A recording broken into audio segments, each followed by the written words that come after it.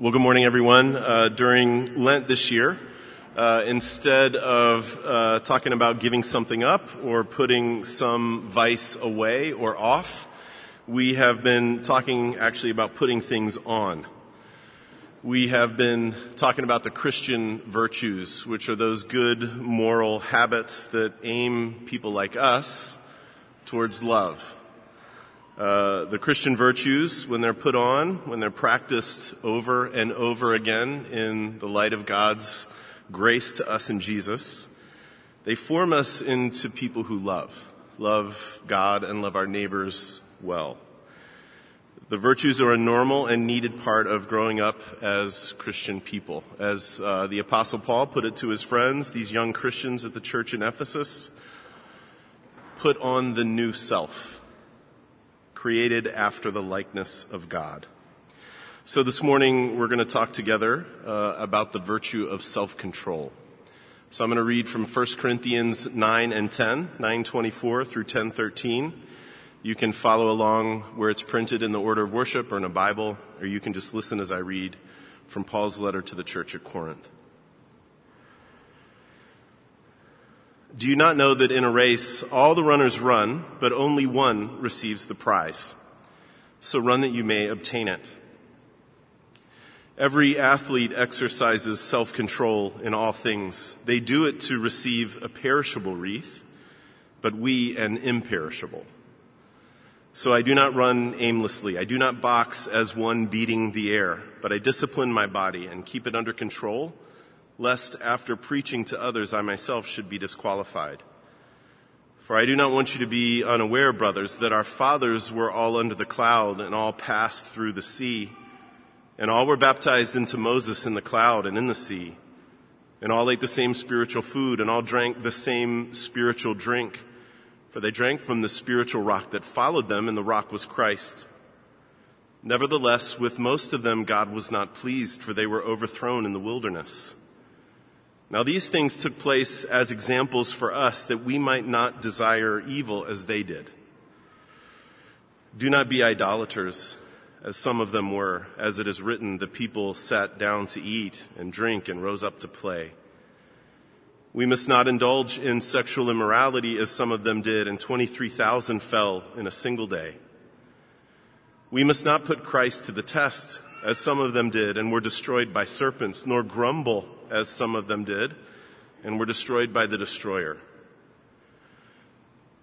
Now these things happened to them as an example, but they were written down for our instruction, on whom the end of the ages has come. Therefore let anyone who thinks that he stands take heed lest he fall. No temptation has overtaken you that is not common to man. God is faithful, and he will not let you be tempted beyond your ability. But with the temptation will also provide the way of escape, that you may be able to endure it. This is God's word, and it's given for our good. Let me pray for us. Father, we ask now that thing that we always ask, and that is that you would meet us in this word that we have read and heard together, that we're going to talk about together, that you would meet us in exactly the places where we find ourselves, and that we'd have the courage to admit that we are like those people we read about who are just wandering around aimlessly sometimes. Hearts that wander, and we're lashing out at the air to no good end. Meet people like us. Show us how much you love us in Jesus, and change us by it. And we ask it in his name. Amen. Well, shortly after my wife Allison and I got married, I bought us a food processor. I wanted to save a little bit of money on this food processor, so I went to eBay to look for it. And I found this dealer that was selling a remanufactured food processor at what I thought was a pretty good price. So I bid on it and won it, and it came to the house. And when it came to the house, I opened up the box and I pulled it out, and I noticed that the name brand had been scratched off of the front of the unit. This seemed a little bit sketchy to me. I have no idea what that was about, but the thing, it worked well right from the start. Like every other food processor, I guess, it had a safety mechanism on it so that it wouldn't work unless all of the working parts were put together in the right order, right? The bowl had to be seated on the base in just the right way. The blade had to go inside the bowl in just the right way. And if those two things weren't just right, if they weren't perfect, the lid would not go on. And if the lid would not go on, the power would not go to the on switch. So all of that, I guess, is a helpful feature for avoiding food splattered all over the kitchen or for losing fingers and stuff like that.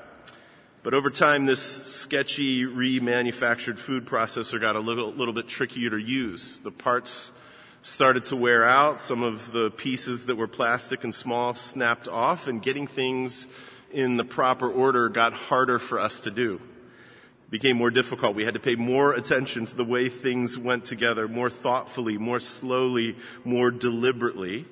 And then we kind of hold our breath when we hit the on switch. But if we did that, it never failed. If you got things in the proper order, it always worked, and you always got what you were aiming for. It was not easy, but it was worth the effort. And church, that is what self-control is. It's getting things in the proper order so that you can reach the thing that you're aiming for. In particular, the Christian virtue of self-control is rightly ordering our desires, rightly ordering our loves, rightly ordering our affections so that we can get at the thing that we're supposed to be aiming for. We'll talk about what that is later, but for now, it is good for us to hear self-control is rightly ordered desire. It is rightly ordered love. And this is something I think is just true about being a human being. And when I say a human being, I don't just mean a human being who believes in Jesus. I mean any human being. I think this is true for every one of us in here, no matter where we're coming from. We don't flourish. Humans can't flourish. Humans do not live the way we were made to live unless our desires are in the right order and we're headed in the right direction. And so I think it's good for us to be honest for a minute, starting with me, starting with the preacher, that we know what Paul was talking about in that passage that we just read together, because every one of us in here at some point or another in our lives gets to the end of the day and we ask ourselves, why did I do that again? Right? Why did I say that thing again? Why did I interact with that person again when I told myself that I wasn't going to do it? Right? We get to the end of our days and we think back and we have stuff that we wonder about, stuff that we're ashamed about, stuff that we regret, stuff that we did that doesn't even make sense to us. Stuff we hope no one ever finds out about. And church, that's just the definition of running aimlessly. That's the definition of beating the air with all our desires out of whack, leading us nowhere good. So the good news is that Paul is talking to people like you and me in this passage we just read together, and what he says to us is incredibly helpful and incredibly hopeful for people like us. So Paul talks about running, he talks about boxing, and when he does that, he is tapping into something that his friends at that church at Corinth would have known a lot about. Athletics were huge in the Greek-speaking world. Corinth itself had been the site of the Isthmian Games, which was this Olympic-like contest that drew athletes from all over into Corinth. They had the same sort of cultural obsession with sports that we do, and like us, they knew the difference in Corinth between normal people and casual athletes and elite athletes. And that's the kind of athlete that Paul's talking about when he says, run that you may obtain the prize. He says, these athletes exercise self-control in all things. And of course, Paul isn't talking about just during the race. I'm sure there are things you have to do to exhibit self-control during a race. But just as importantly, and maybe more importantly, he's thinking about everything these runners had to do in the months leading up to that race, the hundreds of choices that they had to make every single day in order to win the prize. And that's what they wanted. They wanted to win the prize. That's what they were aiming for. So they didn't just say no to a bunch of things. They had to say yes to a bunch of things too. And I think this is really, really important for us to think about, especially if we are new to the faith, or we're maybe coming back to the faith after a time away, or we're thinking about becoming Christians. I think this is important for old-timers too, and that's this: that we tend to think of self-control in primarily negative terms, restrictive terms. Don't do this, don't do that. And I just want to say that when we do that, we're in danger of reducing our faith to something that it is not. We are making our faith into a list of rules or a code of ethics, and that is not Christian faith. That's not the good news that Jesus came to tell us about. Yes, Jesus, of course, talked about self-denial. One of his most famous teachings is to say to the people, deny yourself and pick up your cross and follow me. But check it out. When he teaches that, you'll see that it's always true. He says that teaching on self-denial in the context of something beautiful and better. Whoever loses their life for my sake, whoever loses their life for the gospel's sake, Jesus says, will actually save it. You'll actually get it. Jesus is telling us, of course, that following him means leaving one old way of living and being, but it also means entering into a new way of living and being. And that new way of living and being contains a whole host of beautiful, gorgeous things to be able to say yes to. And the paradox that is at the heart of Jesus' teaching is that when we deny ourselves and follow him, we actually get our lives back. We are finally living, when we follow him, the way that we were made to live. Because when our desires are rightly ordered, we're finally free. And we can say yes to things that maybe for the first time in our lives give us life. So, of course, the punchline for Paul when he's talking about this elite athlete running for the prize, he says they do it to receive a perishable wreath. You've seen pictures of the perishable wreath, probably in elementary school, in some textbook, that garland of withered vegetables they set on top of the runner's head, which is nice for a couple days, I guess.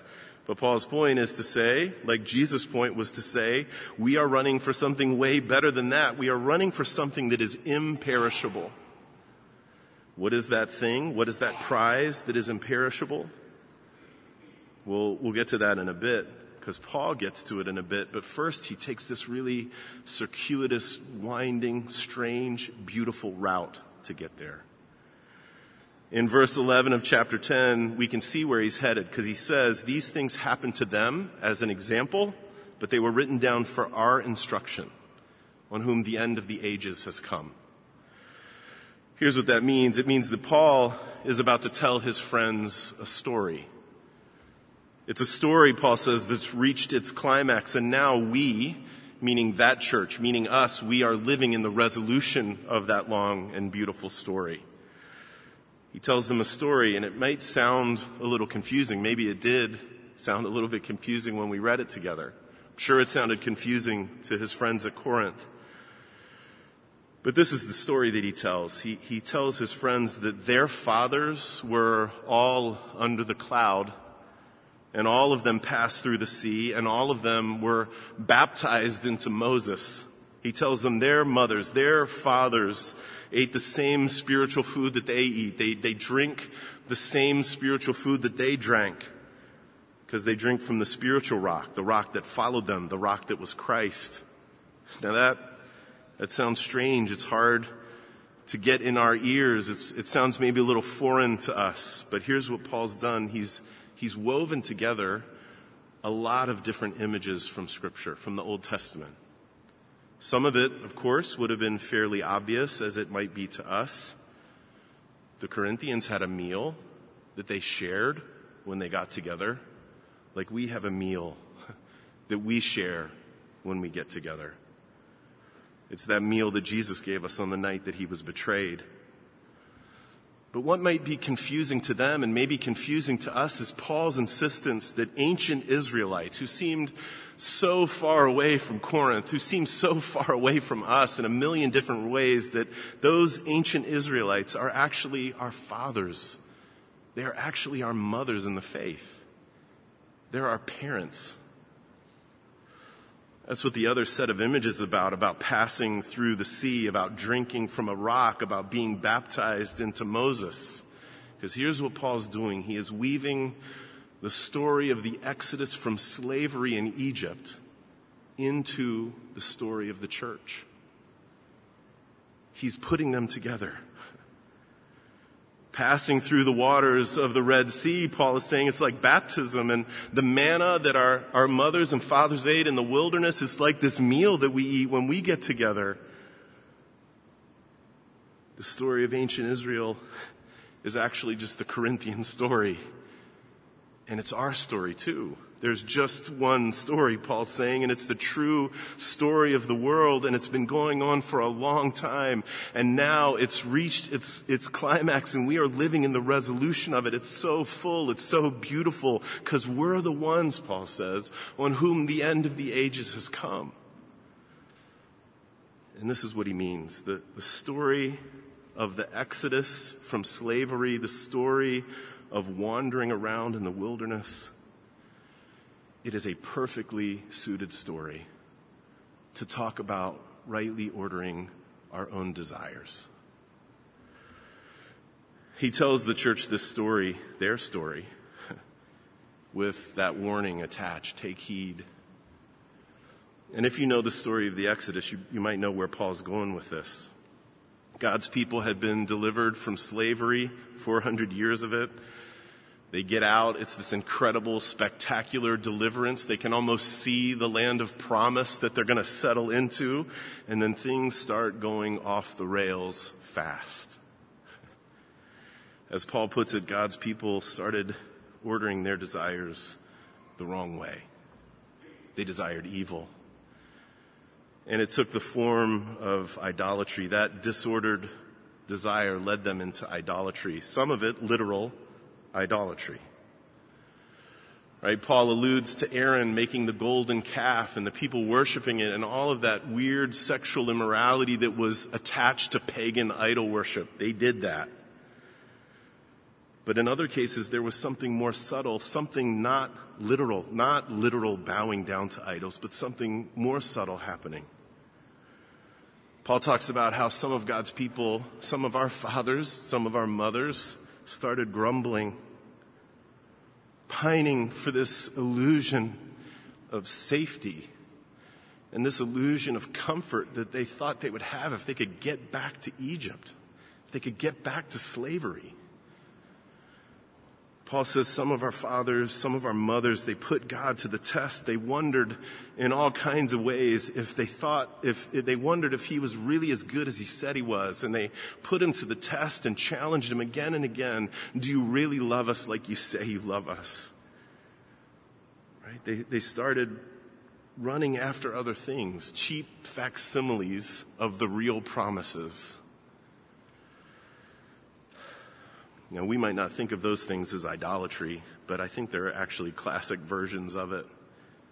Because this is what disordered, out-of-control desires always do to people like us. These desires lead us to try and to get what we really need, to try to get what we've actually been made for from things that can never, ever really give it to us. Right? I want to feel intimacy and I want to feel closeness because I've been made for it. But I'll run to whoever or whatever can easily and quickly give me that feeling of intimacy and closeness, regardless of what the consequences are. Right? I want to feel comfort. I want to be free from my anxiety. So I'll run to whatever old habits, or I'll abuse whatever substances I can abuse that will give me that feeling of comfort, regardless of the consequences. Whatever can give me forgetfulness. That stuff might jeopardize my family. It might ruin every relationship I'm in, but I'll think about that stuff later. Right? My life feels out of control. People aren't doing the things that I want them to do, that I need them to do. So I'm going to use my anger to manipulate them. I'm going to use shame to get people to do what I want, to make the world I want to live in instead of the world that I really live in. I mean, we can call this kind of stuff anything we want to call it. If you don't want to call it idolatry, that's fine. But the end result of out-of-whack, disordered desires is always the same. They do not make us free. They make us slaves. Slaves to things that can never deliver what it is that we really need. They can never deliver what we have been made for. And when we follow them, that leaves us like our mothers and fathers out wandering aimlessly in the wilderness. I mean, just think about that metaphor. It's so powerful. Just wandering around. Not near anything that I love. Not near anything that I really want, that I really need. Right? Nursing aches and pains and broken hearts and brains full of regrets. Just lost. This is Paul's point. And that's why he says to the church, take heed. If you think you're standing, take heed lest you fall. Because he's saying, listen, the story of our mothers, the story of our fathers, it's our story, and we need to learn from it. Because in doing that, in learning from that story, we will also be reminded of what that imperishable prize is, the thing that we're actually moving towards, the thing that actually is the thing we should be headed to, and that is new creation, when we are fully and completely restored and made into the women and men we were created to be, when this whole world is reconciled to God and restored to the beauty and peace of original creation. That's the imperishable prize. That's the thing that we are headed to, where Jesus makes everything new again, where we are not lost, we're found, where we're not wandering around, we're home, lovers of God, lovers of neighbor, the humans that we were created to be, free people. And that's the story that we enter into, Paul says, through our baptism, where the sign of water reminds us that we can be washed and made new by the blood of Jesus. We remember that story every single time we participate in this meal together, where the signs of bread and wine teach us again that Jesus' cross and resurrection are the true bread from heaven that gives life to the world.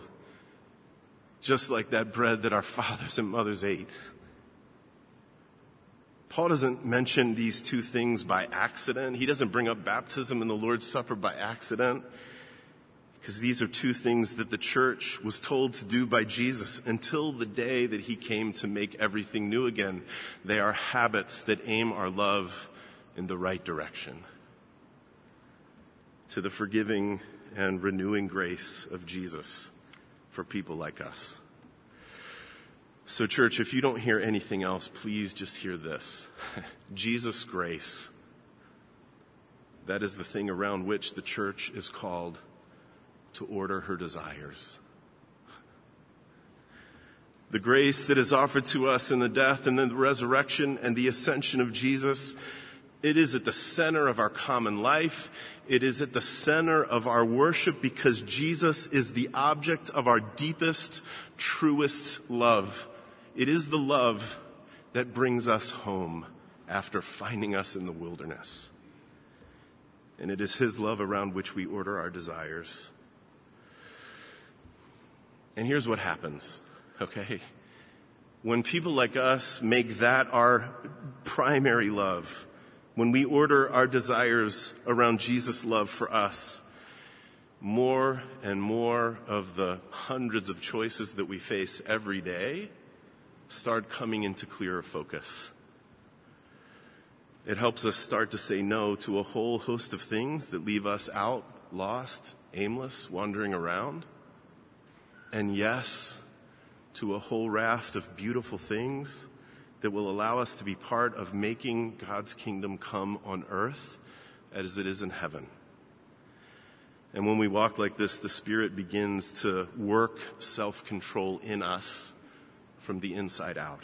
We're free to be the people that we were made to be. And I think this applies equally to choices that might seem everyday and mundane to us, just as much as it applies to the choices that seem really big and significant. This informs questions like, should I eat this whole bag of chips? Should I drink all of this wine?